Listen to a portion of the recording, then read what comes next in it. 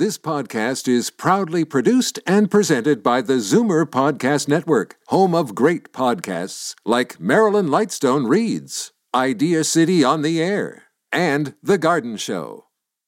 The most memorable interviews and listener calls from the week that was on Fight Back with Libby Znaimer.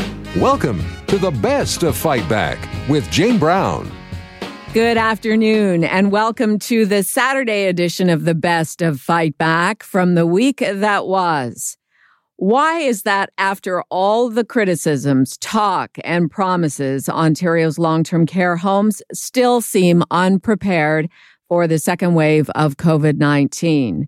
LTC is still suffering from staffing shortages, and thousands of residents are still stuck in rooms with 3 or 4 people. Here in Ontario, as of early this past week, the number of long-term care homes with COVID-19 outbreaks had quadrupled to 86 over the course of a month. Is the problem, as the opposition New Democrats contend, the fault of a Conservative government trying to cheap out on any fix?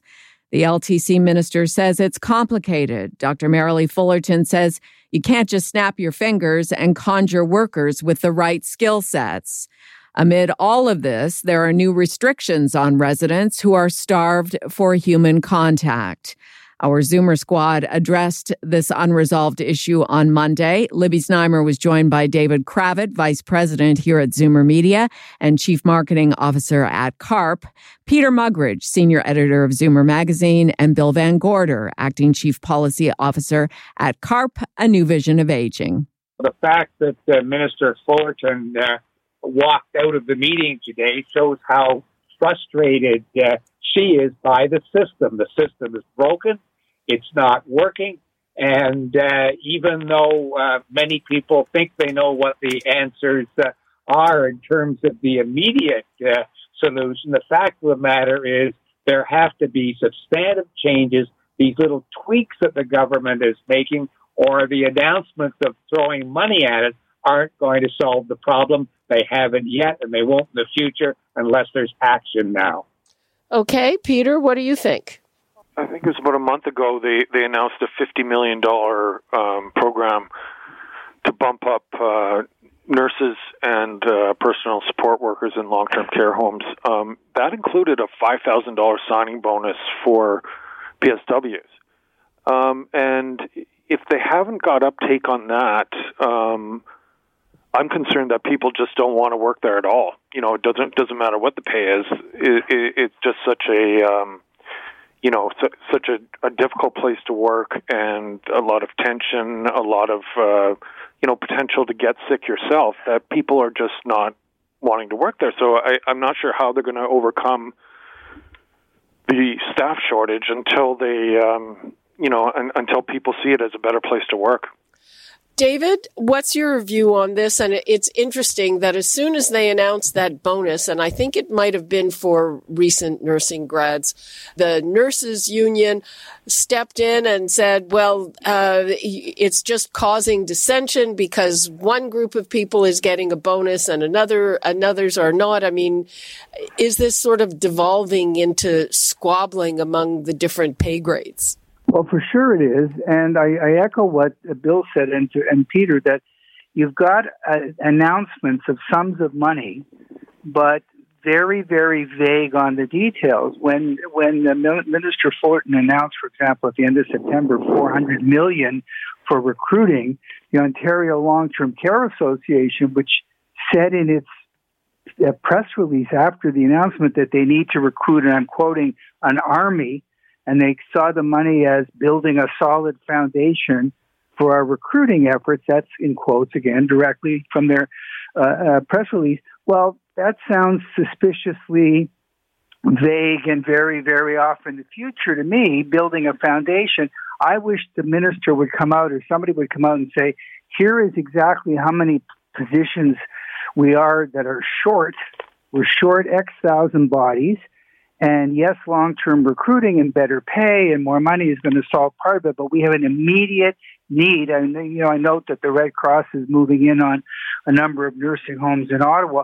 We need to get specific numbers of what's the shortfall and how are they proposing to fill it in the immediate future when lives are at stake. And so far, there's been no detail about that I'm aware of. Peter, do you see a problem that it's really hard to get past, again, some of the union politics and the squabbling among the different aspects of the profession?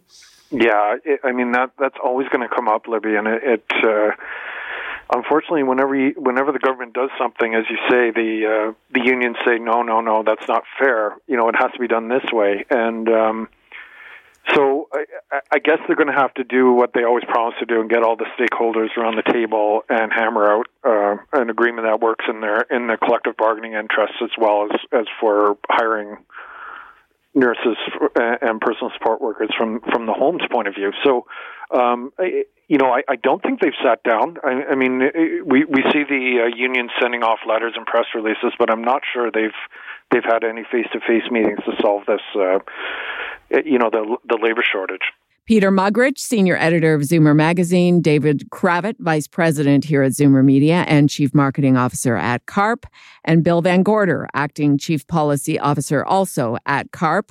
Fight Back's Monday Zoomer Squad. You're listening to the best of Fight Back. I'm Jane Brown. Still with long-term care and the minister in charge, Merrilee Fullerton came under criticism early this past week for refusing to take a reporter's question and abruptly leaving a news conference. The reporter in question had recently challenged Dr. Fullerton on social media for comparing the huge pandemic death toll in Ontario nursing homes to a bad flu season.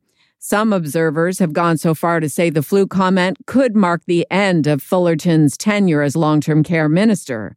Our Tuesday strategy panel discussed the issue. Libby Znaimer was joined by Karen Stintz, CEO of Variety Village, Charles Bird, managing principal of Earnscliffe Strategy Group in Toronto, and John Capobianco, senior vice president and senior partner, Fleischman Hillard High Road.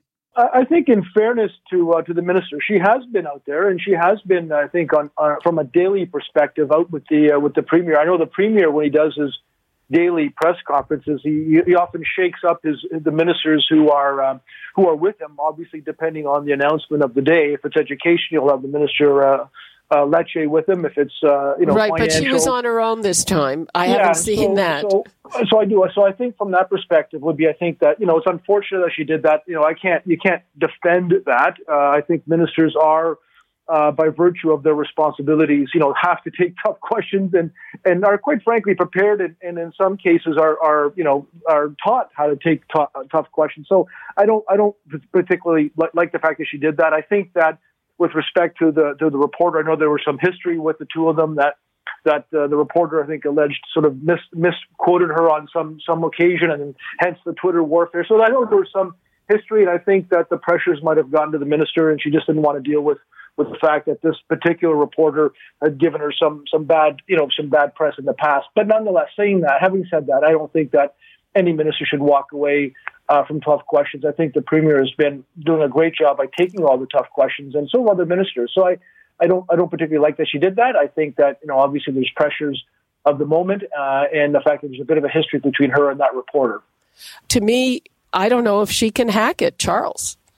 Yeah, I mean, I think it goes to John's comments that these folks are under tremendous pressure, especially someone who's responsible for long-term care in Ontario. But yeah, I mean, the other thing is this complete mess was entirely the making of her office, which is to say that this whole hullabaloo stemmed from an article that appeared in the Toronto Sun a couple of weeks ago by Brian Lilly, where he did the usual right-wing trope of saying, COVID's impact is really not as bad as the flu. And the exact quote was that not much worse than a bad flu season, when it comes to deaths in long-term care facilities.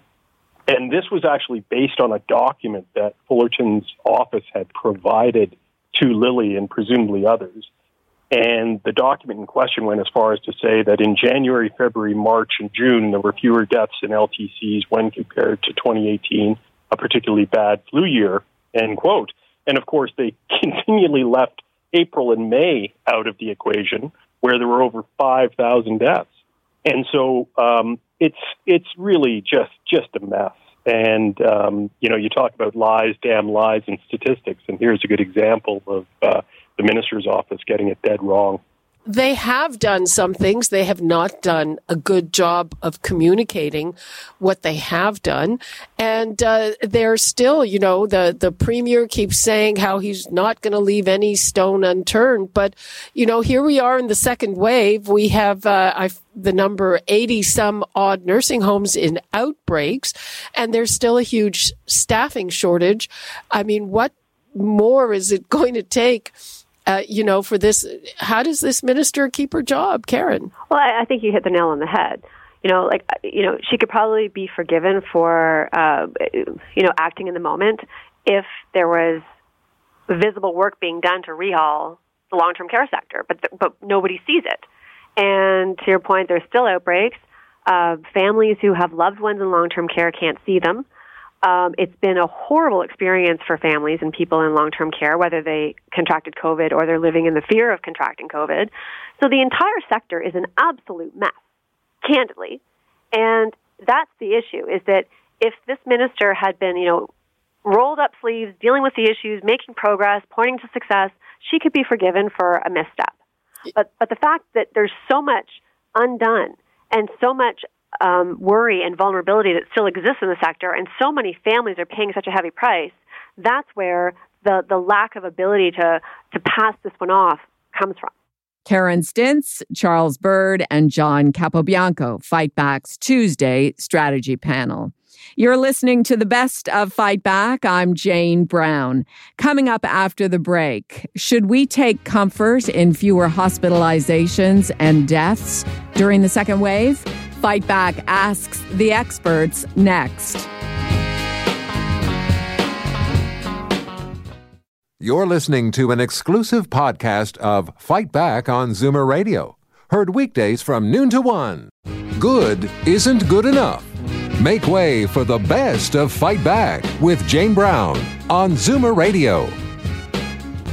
Welcome back. Despite the higher numbers of daily COVID-19 cases, there are fewer related deaths and hospitalizations during the second wave than we saw in the spring. But the experts say there is no reason to take comfort in this change. In many areas of Ontario, it's still taking several days to process COVID-19 tests. In addition, local public health units are cutting back on contact tracing. So without timely test results and robust contact tracing, how are we going to get hold of the virus? As an aside, the governing PCs at Queen's Park are promising to hire 500 more contact tracers by mid-November, what could be a good part-time job for many Zoomers, since it can be done from home and pays $20 an hour. To discuss, Libby was joined by Dr. Ray Dionandan, epidemiologist and associate professor in the Faculty of Health Sciences at the University of Ottawa, Dr. Dion Alleman, an industrial engineering professor at the University of Toronto and an expert in contact tracing, and Dr. Susie Hoda, medical director of infection prevention and control at the University Health Network. So relationships have been set up, and I think the idea is to have a relationship with hospitals where, infection prevention and control programs have been in place for quite a long time, and learn from those models to try and see how we can strengthen overall infection prevention and control in long-term care homes. Right now, we are working very closely with public health on outbreaks that are occurring in long-term care homes that we've developed these relationships with. So many different stages, and I think it will take some time for it to all roll out, but that's what the plan is. Dr. Dion Alleman, contact tracing. So we know that the contact tracing resources that we had were basically overwhelmed, and they've pulled back on that. And I'm wondering, well, how do you get control of this? Because on the one hand, I don't know if the time to process tests has improved much, but it was way too long. It was, in many cases, 4 and 5 days. And in the meantime, they're not doing contact tracing except for confirmed cases. So isn't that a recipe for disaster? Yeah, it really can be. Contact tracing is an incredibly effective and targeted approach to control the spread of disease. Sure, you might not catch, even with slow results, you might not catch, people that one person has infected, but you can catch that, third and fourth generation of infections that would result.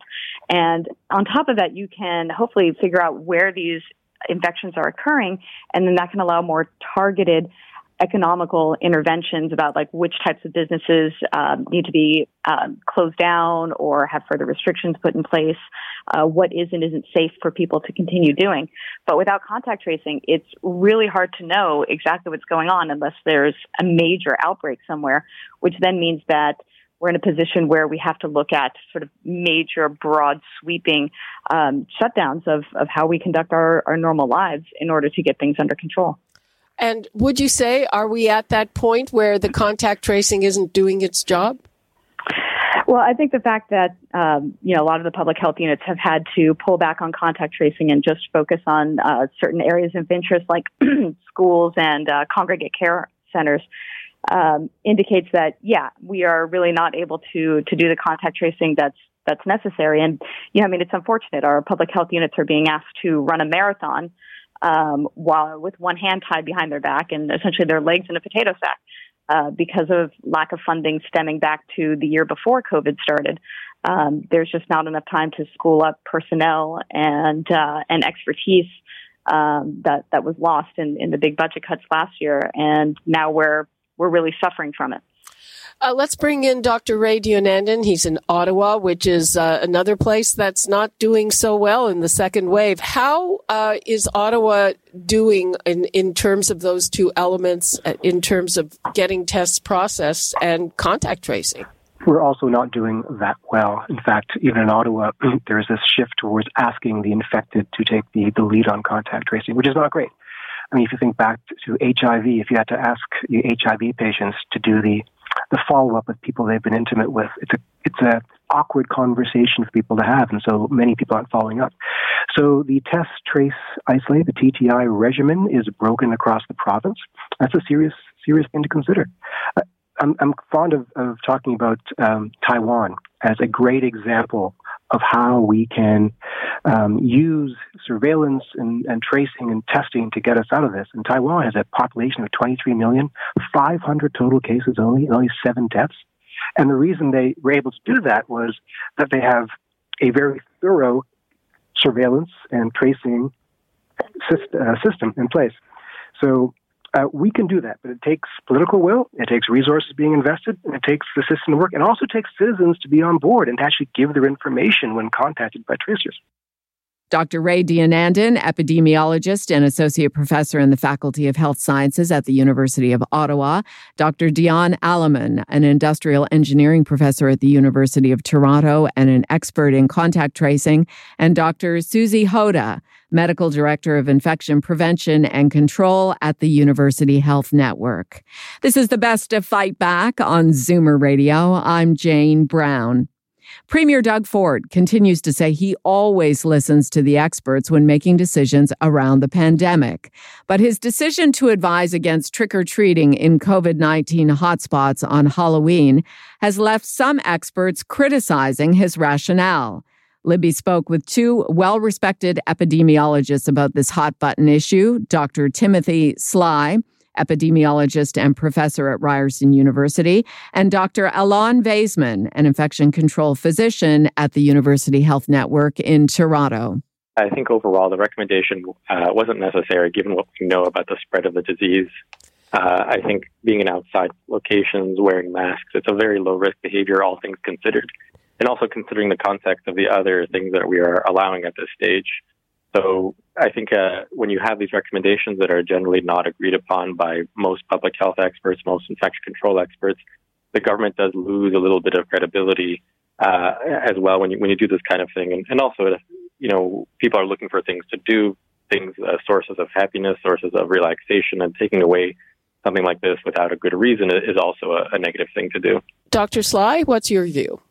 Well, I think Dr. Vaisman is a very good argument, that side, and I think I go along with a lot of what he says. But let's just, for the sake of argument, look at the devil's advocacy position here. What they're worried about is a situation where you're getting hordes of young kids that we know are usually asymptomatic appearing at the front door of seniors who are then sort of exposed to all of these collected breaths if they're not all wearing their masks, and in the enthusiasm that they may have fallen off or not been tracked, handing out candies. I mean, you're getting a potential there. Sure, it's not the number one issue. It's not the the shouting at the karaoke bar.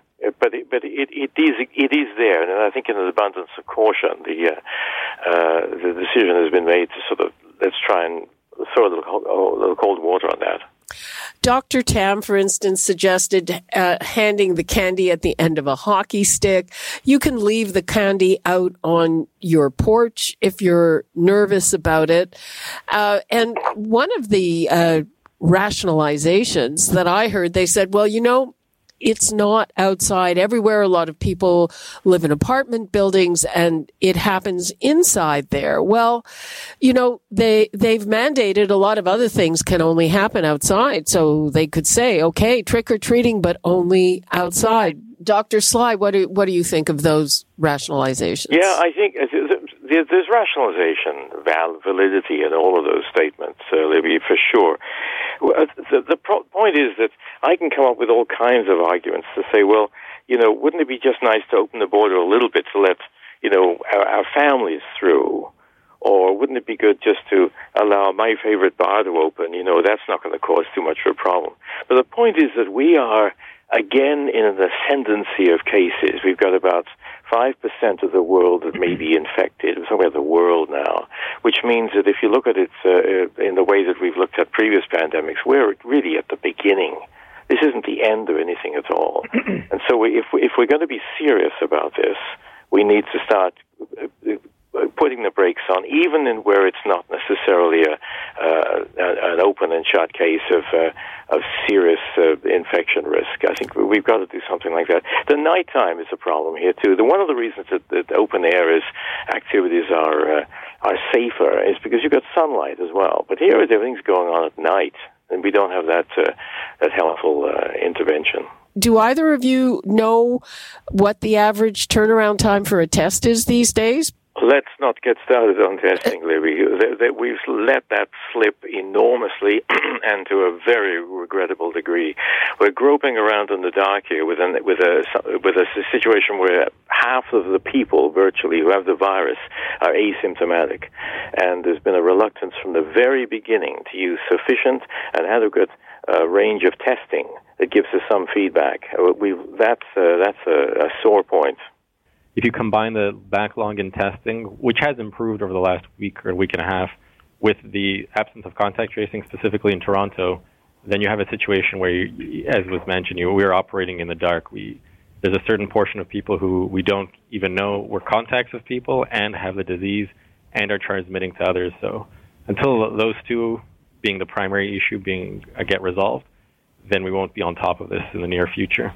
Dr. Alon Vaisman, an infection control physician at the University Health Network in Toronto, and Dr. Timothy Sly, epidemiologist and professor at Ryerson University. I'm Jane Brown, and this is Zoomer Radio's Best of Fight Back. Still to come, what you had to say about the week that was and the Fight Back Knockout Call of the Week. You're listening to an exclusive podcast of Fight Back on Zoomer Radio. Heard weekdays from noon to 1. Zoomer Radio, pulling no punches with the best of Fight Back with Jane Brown. Fight Back with Libby Znaimer brings you comprehensive coverage of the news stories that interest you and your reaction to them on the phones. And now, Fight Back's Knockout Call of the Week.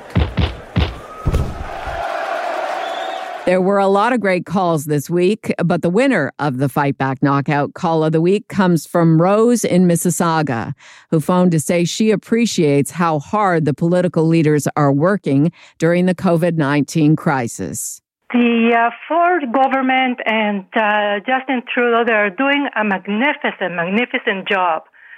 They are being just totally stressed out. You can imagine yourself working 24 hours a day together with the cabinet ministers.